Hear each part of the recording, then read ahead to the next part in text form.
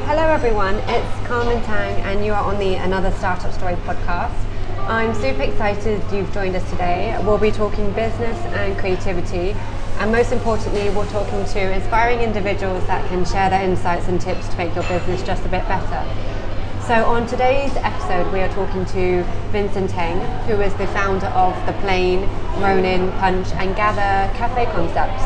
So each of the cafes offer a unique menu of brunch items and delicious specialty coffee, alongside a range of dedicated and traditional Japanese products sold in the Gather store. But what actually caught my eye and what I think makes each of the concepts really stand out is its aesthetics. So from the interior to the social media and all of its marketing materials, all of the brands emulate a Minimalista and the kind of vibe you get in the arts and science in Tokyo. So here I am today in the Gather Cafe with the founder, Vincent Teng, to find out where his inspiration comes from and how he found his love for coffee. Hello everyone. Hi, afternoon. I'm Vincent. Hi. Hello, how Carmen. Are you doing? Yeah. Thank you. I'm very well. Thank you. Yeah. Good. So let's start from the beginning. So you were an engineer graduate. Yes. And you somehow stumbled upon the path of the F&B world. So tell us a bit more about how you became to find, your love for coffee culture, cafe culture, and how come you didn't follow your career in engineering? Yeah. How come I didn't follow my dream? Yeah. I think it all started, and I was very fortunate to live and study in Melbourne. I was there for 10 years. And you're originally from Singapore? Singapore, yeah. That's right. So while I was studying there, I met a couple. Their name is Bill and Faye, and they run amazing cafes in Melbourne. Yeah. I was very fortunate to work with them and learn everything from scratch. Mm-hmm. I think Bill and Faye's style of hospitality is very definitive of what the hospitality industry was like at that time in Melbourne. Right. They make everybody feel like they're coming home. Yeah. They always say, we always try to make someone feel better when they walk in, when they leave than when they first walked in. So I worked with them for a few cafes, Postal Hall, Cafe Racer, Coffee Darling was the last place. Before I came back to Singapore, I did go back to construction for 2 years as a project manager. I loved every minute of it. Yeah. And then came back home to Singapore in 2009. Right. So I tried civil engineering in Singapore, very different. And I miss saying hello to the people and kissing the ladies on their cheeks. and it's a big part that I miss. So I told Laura, my wife, we should probably open our own cafe. The thing is, when I learned coffee and working in a cafe, opening one wasn't on the top of my priority. Right. It was just to learn a skill and learn the craft. Yeah. But I was so happy that learning how to work in a cafe actually gave me a second career option. I'm not stuck doing civil engineering. I could venture out and do something on my own. And that's when we opened our first cafe called The Plain. The Plain. It was very simple. Why The Plain? It's just we wanted to keep things plain and simple, done well. We only had poached eggs on ham, cheese, tomato. Lattes were just $3.80 back then. Wow. That was 10 years ago, 2010. Yes. Yeah. So before we go on to the next question, how do you make a perfect poached egg? Okay. So the water has to be moving, right? It cannot be still. It needs to bubble, and it cannot be bubbling over. Eggs has to be fresh. Right. So just before you put in the egg, you actually stir them. So I actually dropped the egg I actually dropped the whole egg after cracking the shell.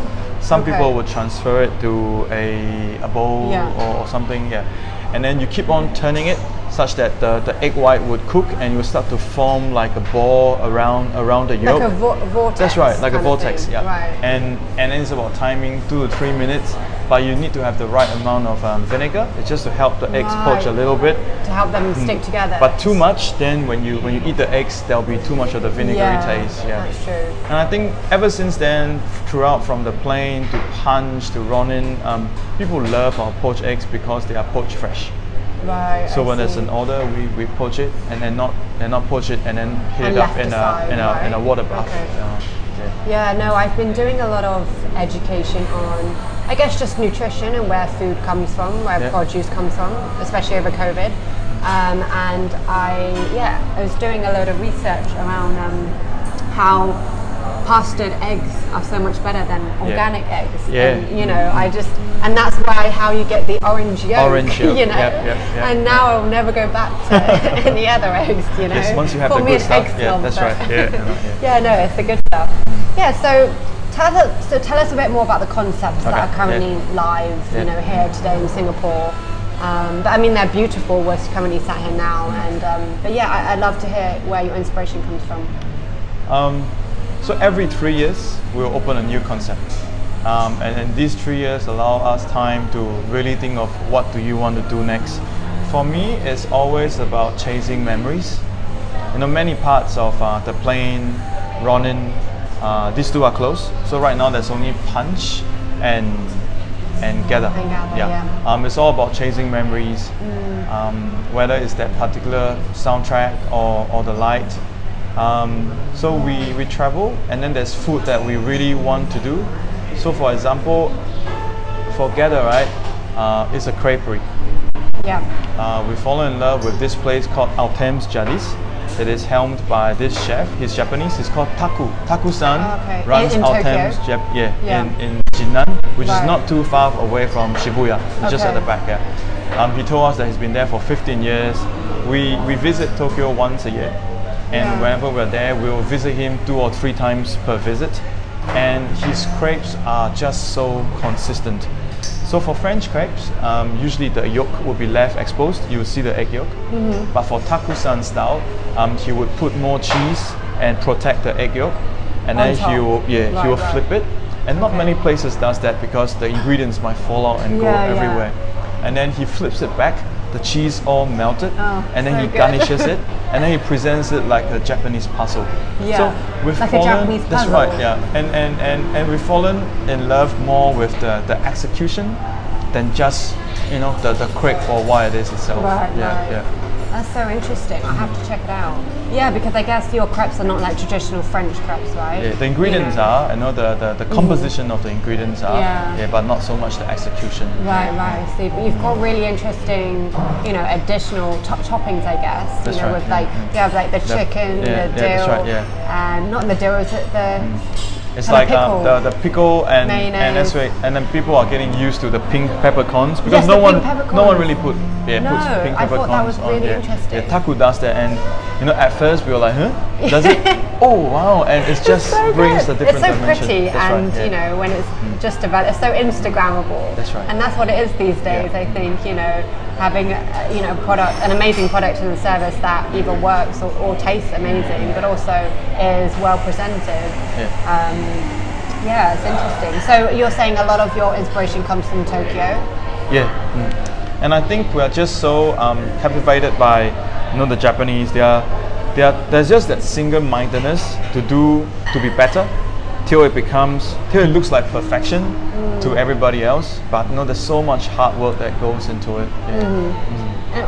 So what would you say specifically about, say, Tokyo or even Japan inspires you? Is it like the way of life, the mentality, or the kind of aesthetics? I think there is still that big Melbourne part in me, for the cafe culture. You lived there for 10 years, right? So I think for me, a cafe culture is where everyone from the customers through to the suppliers and the staff share their everyday and makes that place comes alive. You go to Tokyo, maybe because of the language barrier, right? You don't really see them interact. It is very brisk and very top quality service. And so in Singapore, there's this part where we have soaked ourselves in the Melbourne everyday cafe culture, and yet you're just so captivated by what the Japanese does, which is very sleek, and top-notch quality that drives us to push for our concepts to be almost like a fusion between So you're saying, you know, it's not just obviously top quality services needed as well, and you want to create that kind of friendly vibe in the cafe, but also there's a lot that goes behind the execution. That's right. And that process. And so the sure Japanese part, slipping. is probably the execution and the choice of ingredients and a few work habits that we try to adopt. But at the end of the day, you can't pretend to be Japanese because we are not, right? They have lived there, and the reason why they are who they are is probably because of that long culture that they have. So I think we still want to stay true to ourselves. True to our roots. That's right. I still like a place that is bustling and people saying hello to each other across the room with that. But you don't really see that in let's say a Japanese restaurant or a cafe, or Kisaten. I went to Japan in 2018, but I've never been to Tokyo. Recently, I only went to Osaka and Kyoto. But it's a very calm kind of vibe, isn't it? There's no loud, no loud shouting. So it's a very different kind of atmosphere that you enjoy. But if we do that, then that wouldn't be me, because coming from Melbourne, I love that hustle and bustle and people dropping plates on the floor, and then suddenly you go taxi, you know. Do you know where that comes from? City life. Do you know why in Australia, right, or in Melbourne, in restaurants, when someone drops a plate and someone or a colleague will shout taxi? No, I don't know. It is to say, right, that person might be drunk so early in the day. Need to go home. So you're calling a taxi. That's funny. It's meant to be a joke. Now you know. Oh, that's funny. I can't believe I never knew that. My dad is actually he was in F&B. He's also like a chef and a restaurant owner. But I've never been kind of behind in the kitchen as much, as close to the kitchen. So I guess looking at the gather and the punch designs, it is very much, I feel like there's that Scandinavian influence, and I guess you know, with Another Startup Story, we really love the minimalistic vibe, which is probably what drew me to your brand in the first place, alongside the delicious food. And Gather currently sits within the Raffles Hotel, so which is a really beautiful luxury hotel. And so when you think of design, every piece in a room, like even the room itself, it has a story to tell, and people feel that as soon as they step into the space. And I think design is quite an emotional thing, right? And when you enter a room, maybe you can't really put your finger on it, but suddenly you kind of feel a lot more calmer or a lot more intrigued or even inspired. So I think a lot of businesses with brick and mortar setups, how would you advise them to kind of use design to complement the brand? I'm very lucky. So my wife Laura, she's an architect. Oh, is she? That explains a lot. So then. every of my F&B concept, she will be the one responsible for the look. What I do is I'll let her know what I'm inspired by, what do I want for this place, and then she'll present to me. And to her, I think design appears to be a very material thing, but yet can have such an intangible, transcendent quality that can be experienced beyond what the eye can see. There is the hardware, and then there is the elusive software, the soundtrack, the warm welcome by the team, the consistency of product as humanly as possible.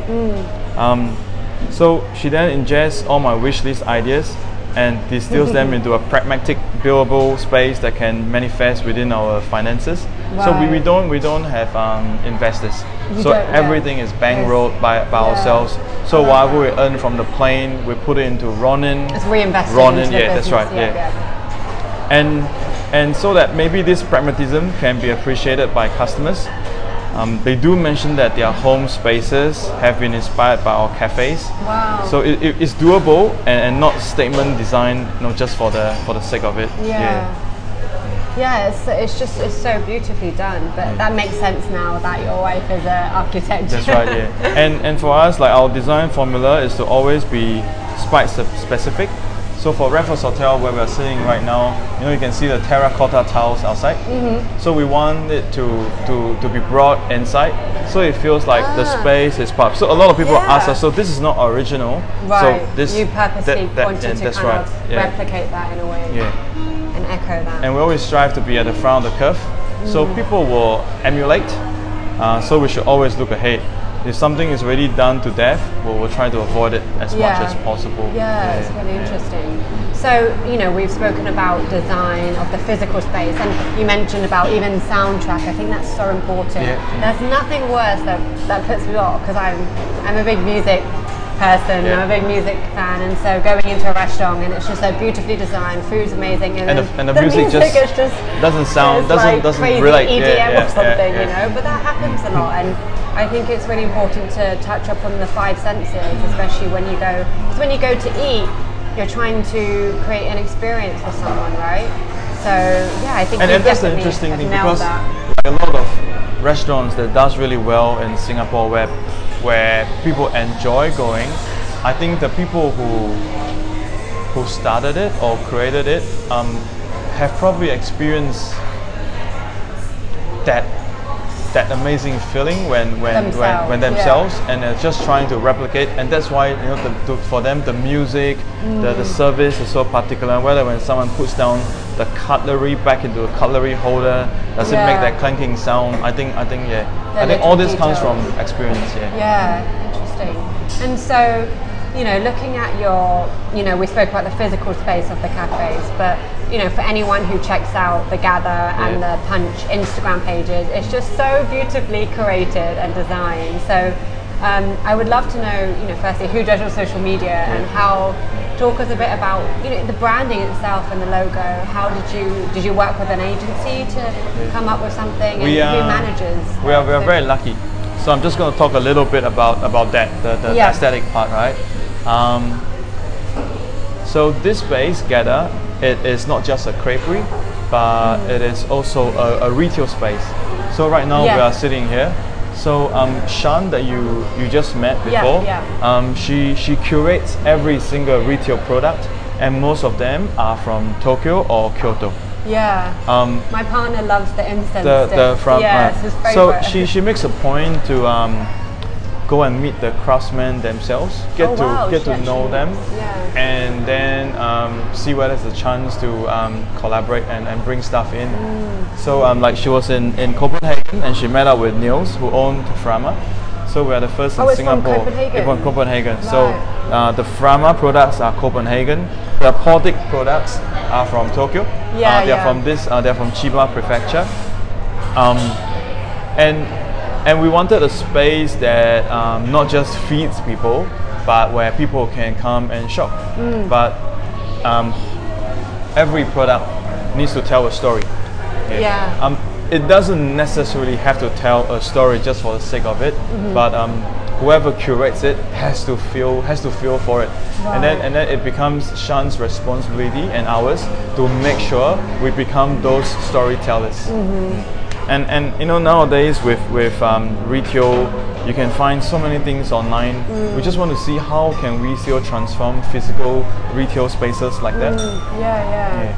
And Sarah, the other girl that you met, she was actually a part-timer that worked with us at Punch, and she was in the kitchen.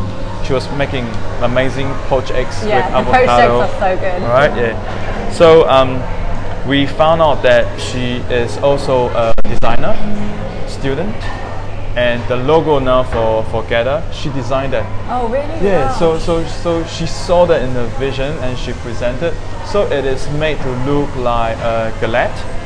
With an egg in the middle, but it also resembles the Raffles Hotel window like arches. A building, basically. So once again, it is the coming together of Laura, who designed the space, the terracottas, and how every line and alignment would match up to the retail products that Shan curates, and all the photographs are taken by Sarah.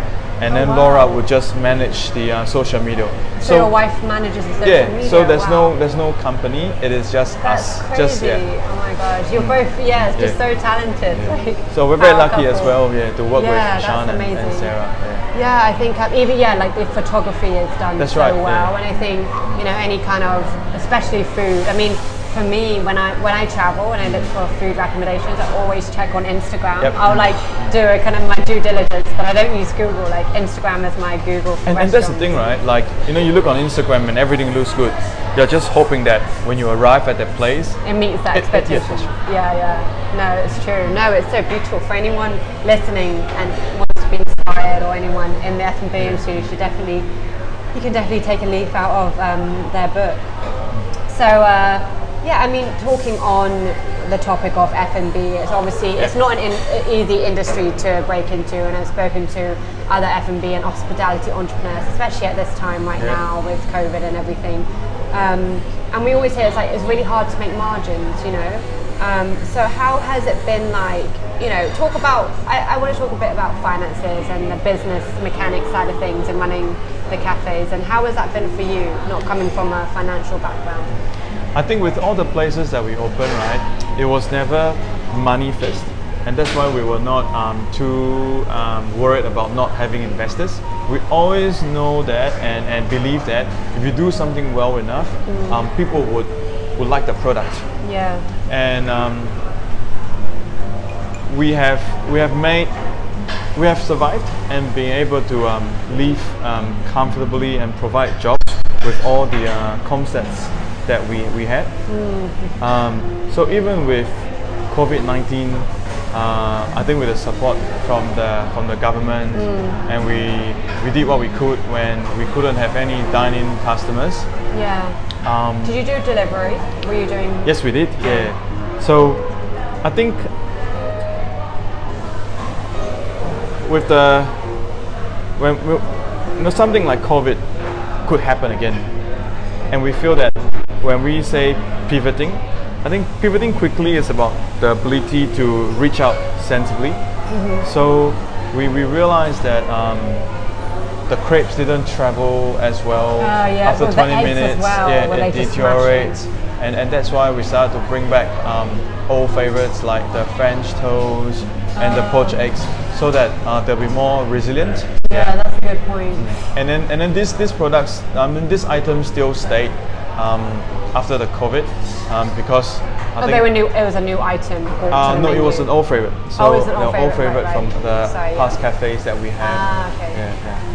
No, that makes sense. I think you have to be versatile, don't you? I think when when COVID happened, all of the restaurants are offering delivery, but like you said, not all.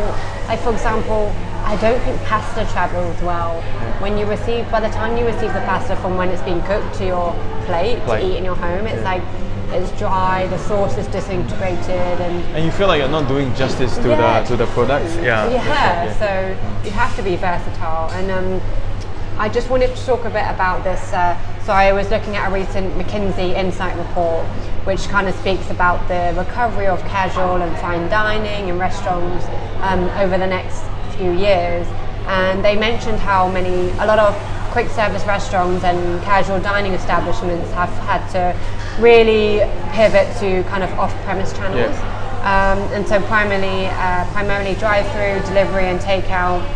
And then when the world kind of reopened, street side and street walk and kind of alfresco cafes were opening out of nowhere. So I guess my question is, how do you see the F&B industry changing in a post-COVID world, and what kind of new business models do you predict?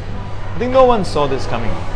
This could happen, and it makes sense that when customers are not able to come to the shop, we'll try to reach out to them as much as possible. But I still believe that people still need to, not so much to eat, but everybody wants to catch up with friends and interact. So no matter what, I think the F&B industry will just keep on thriving. But with situations like COVID, it really showcases those that have a very resilient product, as opposed to those that's just out to make a quick bag or something. But then I guess during this whole year, what kind of, if you could give 3 practical tips for, you know, restaurant owners, cafe owners, even, you know, people who are looking to start a new business within the F&B industry? What kind of more practical tips around business and starting a business would you give? Definitely the menu. One of them, like how do you get the food that your customers love when they dine in to their premise and still enjoy it. I think when we're at home, you know, you definitely would like to do a bit of DIY. So a bit of a DIY food ideas or packages would be good. I also feel when that you say DIY, do you mean kind of like make your own or like for the customer, right? That's right. Yeah. And they'll receive it and they feel like they're kind of, you know, got a bit more control. Yeah. If we talk a little bit about, you know, dining in the restaurant itself, I think we really have to make an effort to make customers feel secure, not in terms of just safe dining premise, but more of securing their expectations in terms of reservations and the dining time and things like that.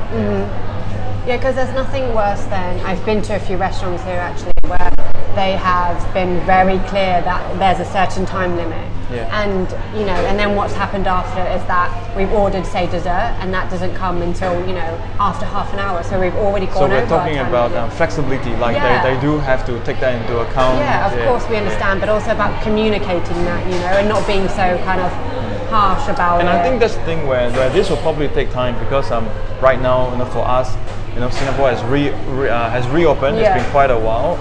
You know, we are making those mistakes, and you make customers feel like they're being rushed to leave. Exactly. And you start taking into consideration. So yes, we do watch our bottom line, and we hope to turn over tables as quickly as we can. But we shouldn't feel to see whether, you know, our customers still enjoying themselves, because at the end of the day, if they don't enjoy it, and they're not going to come back. Yeah, exactly. I mean, even this restaurant, I won't, you know, say which one it was, but it was like amazing food, but the service was so bad that I just haven't gone back, you know. But, you know, unfortunately, I think that's maybe a lesson to learn for, you know, good old-fashioned customer service. It goes a long way. So, I mean, I just kind of want to touch upon the point you made about the menu, because I think that's another thing. Like, I mean, I eat out quite a lot. I love, you know, I'm a big foodie, and going to restaurants and seeing the menu, which has just like such bad typeface, or you know, it just really annoys me.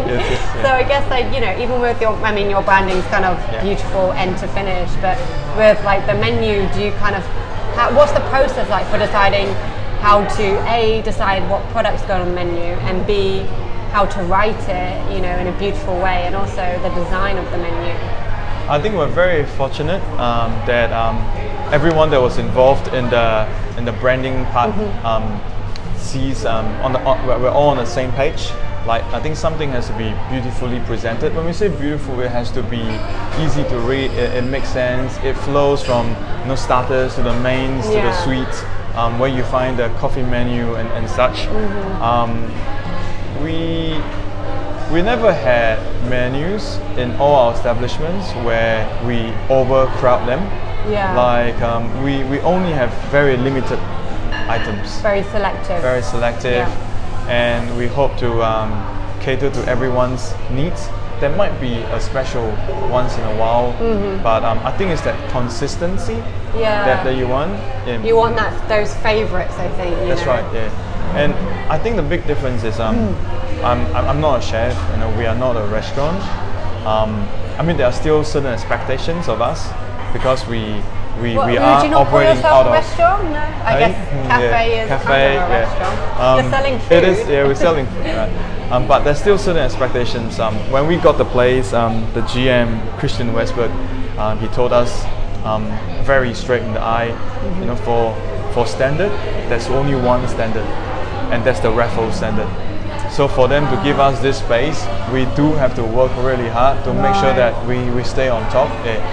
we are independent tenants, but still there is certain standards you have to meet. Yeah.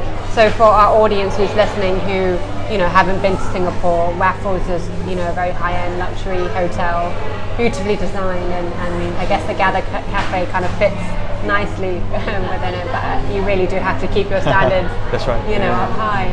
No, it's really interesting. I think like even the menu, sometimes when you go out to eat and you're just struggling with things to choose from because just so much choice. Now, if you are struggling to choose because they all sound so amazing and yummy, that's good because it makes you want to come back, right? But the worst is if you're struggling to choose because you're not sure, like which one will not be disappointing. That's true. But I think that's why the concept of burger and lobster is so smart, right? Because they have one item, and you go there for like one item. And they are our neighbours. They're your neighbours. I've not been to the one in Singapore yet, but it's super popular in London. But I definitely should check it out. So I guess like before we wrap up, on the Another Startup Story podcast, we usually do kind of a lightning round of boldly rapid questions, which are a bit more personal to you, I guess. So you just have to be honest and answer these. So I guess my first one is, what is one book that you would recommend to a friend and why? I'm in the midst of reading The Peter Principles. By Ray That's Dalio. right, by Lawrence J. Peter and Raymond Hill.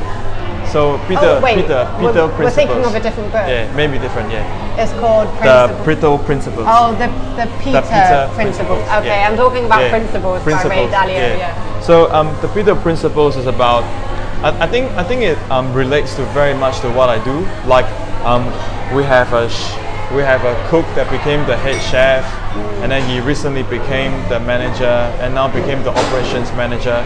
So the Peter Principles almost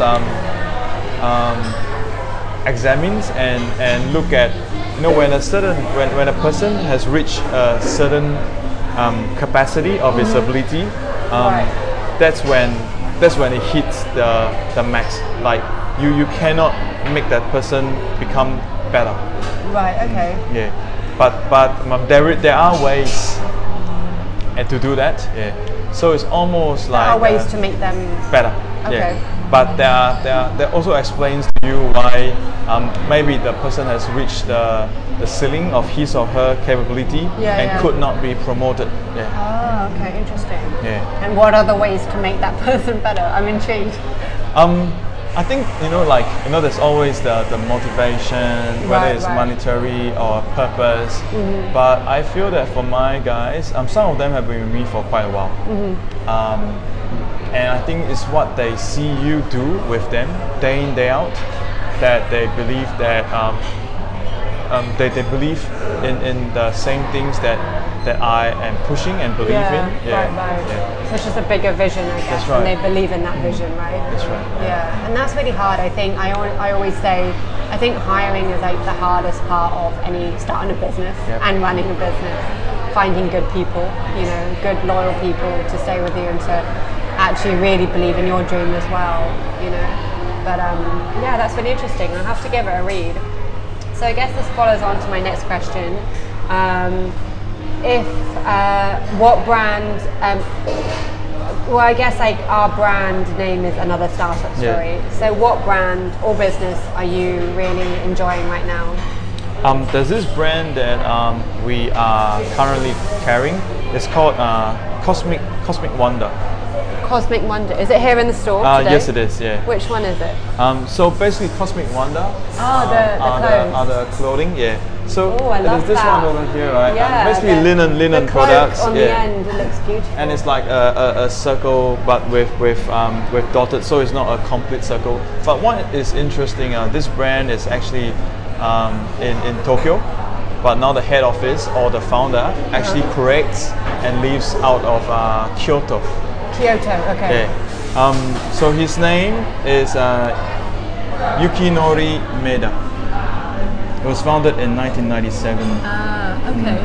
Cosmic Wonder. Cosmic Wonder. It used to be a runway brand, but after the tsunami and the natural disasters, the company has such a big shift in the mindset that they decided to return to more sustainable more products rooted. and all. Wow, that's really So I think I was really captivated by how big or massive the change could be.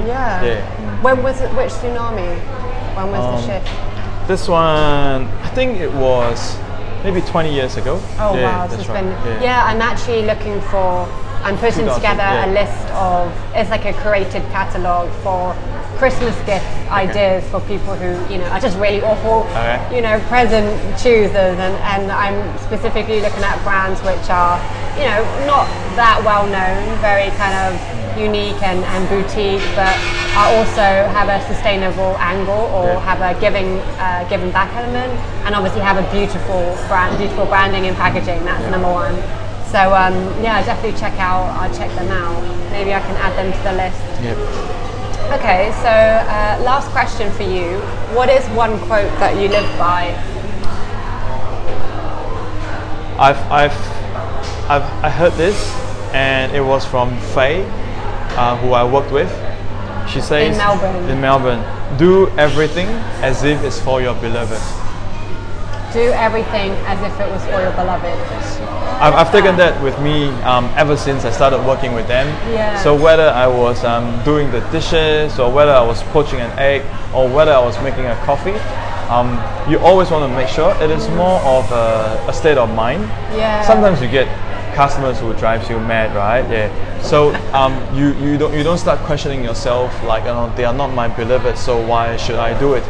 That is independent of who they are. It is more for myself. So everything I do, we do it as if it's for your beloved. I love that, and I think everyone can kind of take that mentality into everyday life. You don't have to be a cafe founder to take that. That's so beautiful. Well, I think that's a great way to end this. It really sums up everything that we've talked about today. Thank you. And I just want to say thanks so much for sharing your story today. Thanks for having me over. I'm excited to share this with our audience, for anyone who's not necessarily looking to start an F&B establishment, but just people who are big foodies in general and love cafe culture. And I'll put all the details in the show notes. Please check out the two cafes' Instagrams. They're like super inspiring. And thanks again so much for being on the show. Thank you, Carmen. Thank you.